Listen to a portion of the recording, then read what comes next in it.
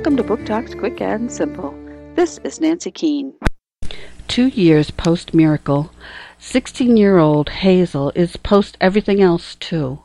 Post-high school, post-friends, and post-normalcy. And even though she could live for a long time, whatever that means, Hazel lives tethered to an oxygen tank, the tumors tenuously kept at bay with a constant chemical assault. Enter Augustus Waters, a match made at Cancer Kids Support Group. Augustus is gorgeous, in remission, and shockingly to her, interested in Hazel. Being with Augustus is both an unexpected destination and a long-needed journey, pushing Hazel to re-examine how sickness and health, life and death will define her and the legacy that everyone leaves behind.